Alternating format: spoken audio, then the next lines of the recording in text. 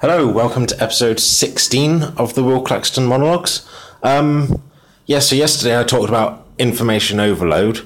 So today what I've done is sort of map out a standard kind of schedule for each day, and it's going to be the same schedule.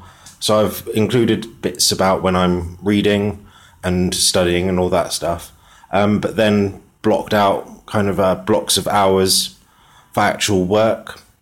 So I'm going to start trying that tomorrow. It's not perfect and never will be, but I'm going to try and stick to the schedule and see kind of what happens.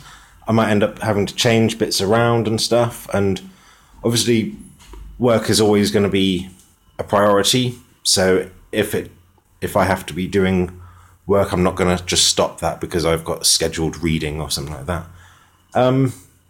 So yeah, that's about it for that. It's the weekend tomorrow, so I'm going to catch up on a few other bits of outstanding work and stuff like that, and then sort of wait for Monday, really, and start again. Cheers, bye.